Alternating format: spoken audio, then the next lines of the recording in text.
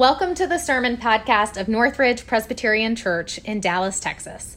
I'm Betsy Sweetenberg, the pastor here, and I hope that in this podcast you see what we seek to do week after week, approaching the stories of our faith with a holy curiosity, not shutting the book because the stories are hard or there are truths we'd rather ignore.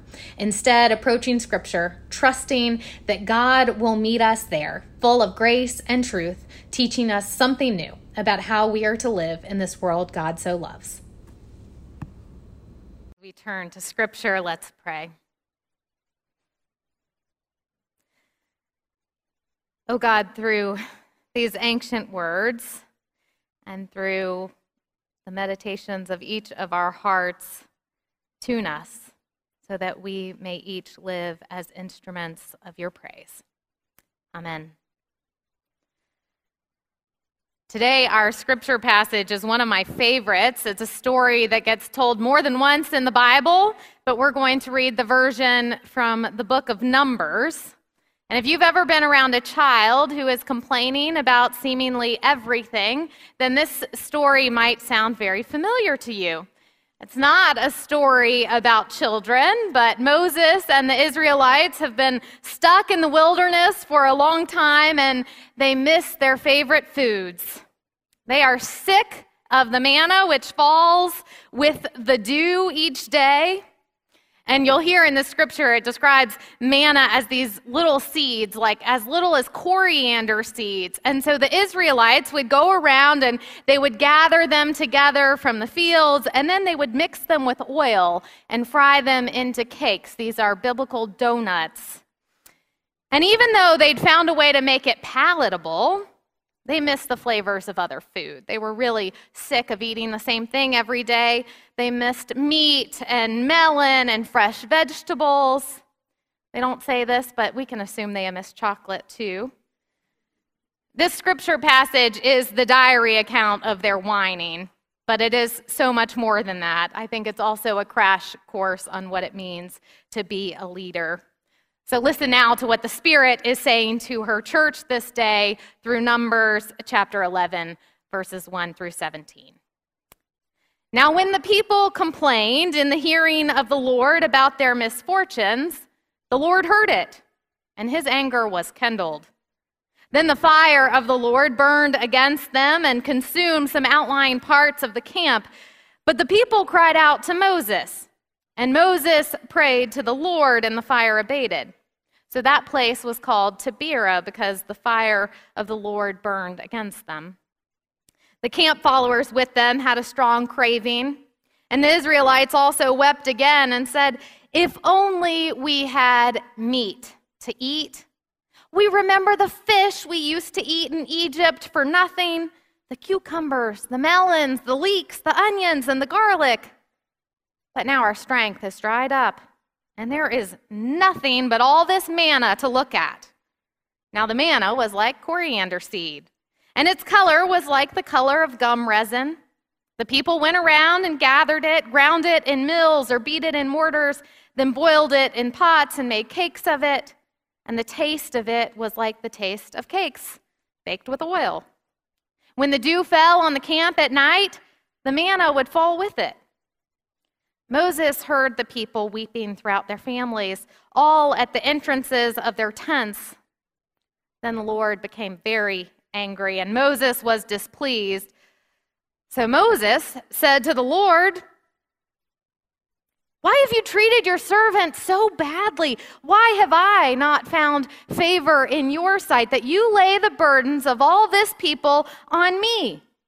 Did I conceive all these people? Did I give birth to them that you should say to me, 'Carry them in your bosom,' as a wet nurse carries a nursing child to the land that you promised on oath to their ancestors? Where am I to get meat to give all these people? For they come to me weeping, saying, 'Give us meat to eat.' I am not able to carry all these people alone, for they are too heavy for me.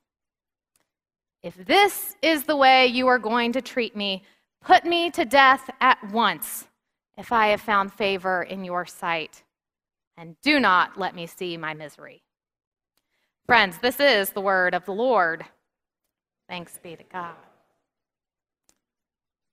The other day, I had to get an Uber across town, and a few minutes into the drive, the driver said to me, "Where'd you come from? I can tell you aren't from here."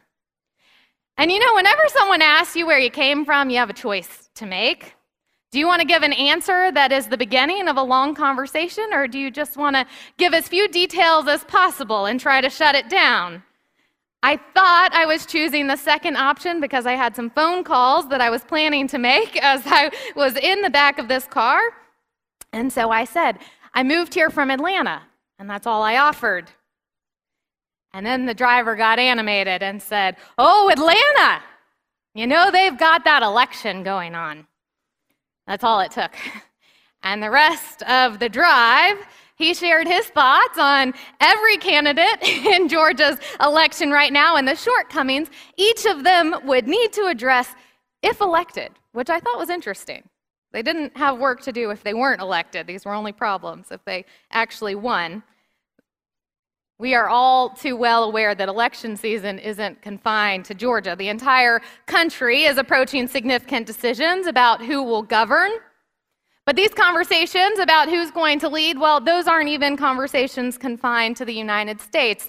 As we witnessed with the news of Liz Truss's resignation, it is so easy to see just how many people across the world are talking about who will govern.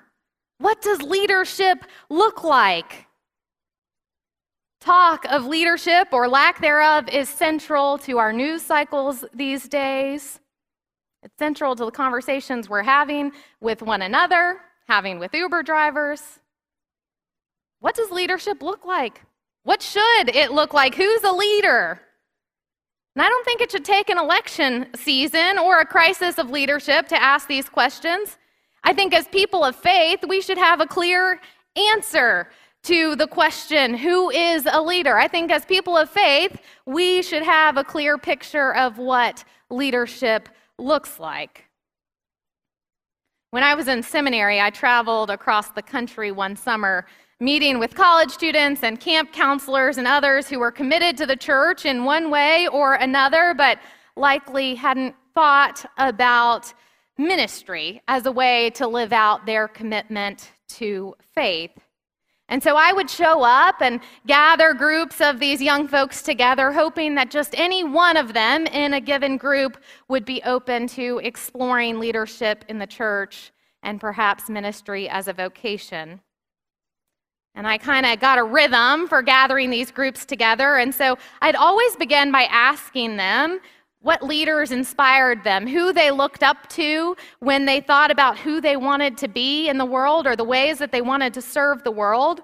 And they'd start calling out names. And you never knew what names you were going to get, but I learned that I could always count on hearing the same 5 show up somewhere. Usually, no matter who was gathered, I'd hear Martin Luther King was a leader people admired, Jimmy Carter, Gandhi, Nelson Mandela, Mother Teresa. And so I'd pull those 5 names and say, you know, what do those leaders have in common with each other? And they would wonder aloud, try to draw connections. Usually they just came to a consensus that they shared a status as kind of celebrity leaders. They were people who'd become public figures and were well known for their work. And so I'd point out to them that all of those people shared a deep commitment to their faith, even if it wasn't the same faith. And the actions that they were remembered for were commitments born out of their religious convictions. I wonder who the leaders are that you look up to. Do they all lead around the same issue, or do they lead in a way that you find compelling? Because I think more often than not, what draws us to leaders, even when they are leading about very compelling issues, it's more about their style of leadership. And I think all the people on that list were admired for how they led, just as much as they are admired for the causes that they committed their lives to. which is fitting for us people of faith, because you know what our scriptures don't say? They don't say that if you are going to be a leader, then here are the 3 issues you're going to have to tackle in your lifetime. Instead, Scripture charges us very broadly. It says, do justice, love mercy, walk humbly with God. And then the Scriptures give us stories about how to lead as people who do those things. So loving justice for us in the year 2022 might look very different. In fact, it should look different in our world today than it has looked for generations of Christian leaders who've come before. So we're going to spend the next few weeks exploring how to lead as people of faith, because ultimately faith requires leadership. It requires people who are committed to embodying God's demands on our lives and then living in a way that is a visible testament to those commands. So what we read this morning is one of my favorite biblical leadership lessons. In fact, it is the first scripture that all of our new elders and deacons read when we first get together for training. We worship right here as a group, and I always begin with that scripture because it gets to the heart of leadership. I call it Moses' kill me prayer. Moses has been appointed as the leader, even though he is a very unlikely leader. He was a Hebrew child who was supposed to be killed. Moses, the man with a stutter who had to enter witness protection program because he had murdered an Egyptian. There were plenty of reasons to overlook Moses and assume that he had nothing to offer as a leader, and yet he is the one who is appointed to lead the people of Israel. And so he guides them through the sea and into freedom. It is Moses who leads them from slavery to freedom. And so if nothing else, Moses is a reminder to us all that no one is off limits when it comes to how God works in the world and who God will use to accomplish God's purposes. And so here's Moses in this story, an unlikely leader who's responsible for an entire community. And you heard for yourselves just how whiny they were. Even though they were free, they were unhappy with everything. And they wanted Moses to know it. And so Moses finally reaches his breaking point. He just can't take it anymore. He was trying to do what he'd been appointed to do, but it just felt like nothing was working. And so he cries out to God with these words that I love because they are so honest. He says, "Why have you treated me so badly? Why have I not found favor in your sight that you lay the burden of all these people on me? Did I conceive them? Did I birth them that you should say to me, carry them in your bosom? Where am I going to get meat for all these people? For they keep whining to me, saying, give us meat to eat. I can't do it. I can't carry them alone. They're just too heavy." And then the part, which is why I call it the kill me prayer. He says, if this is the way you're going to treat me, then put me to death at once. Have you ever prayed that prayer before? I mean, it is a tempting prayer for leaders because when it seems like everything depends on you and nothing you do will make a difference, death or whatever it takes to escape your leadership, that's what he's asking for. He's just asking to get out of his situation. That seems to be the prayer that leaders would want to pray. Just make it stop. Take it away from me. I don't want this burden. I don't want to have to take on the task. And that is the temptation of leadership, I think, for all of us, is to think that it all depends on us, that somehow what we do as individuals will make or break whatever God is up to in the world. It sounds funny to say that aloud, that we should think of ourselves so highly that we have power to thwart God's activity in the world. But it makes us feel important when we're leading to think that everything depends on us. But I think when we entice ourselves to think that we lead alone, we inevitably wind up saying some version of that prayer, Get me out of this. Make it stop. Rabbi Jonathan Sacks has one of my very favorite definitions of leadership. He says, a leader is anyone who takes responsibility. Anyone who takes responsibility. Your ability to respond. That's it. Not your intellect, not your organizational skills, not your communication style, not your achievements or your education. Taking responsibility is what makes a leader. And I would say anyone who takes responsibility for the kingdom of God, which means doing justice, loving kindness, walking humbly with God, well, that is what makes a faithful leader. Here's the thing, though. Moses had the ability to respond. Moses took his responsibility really seriously.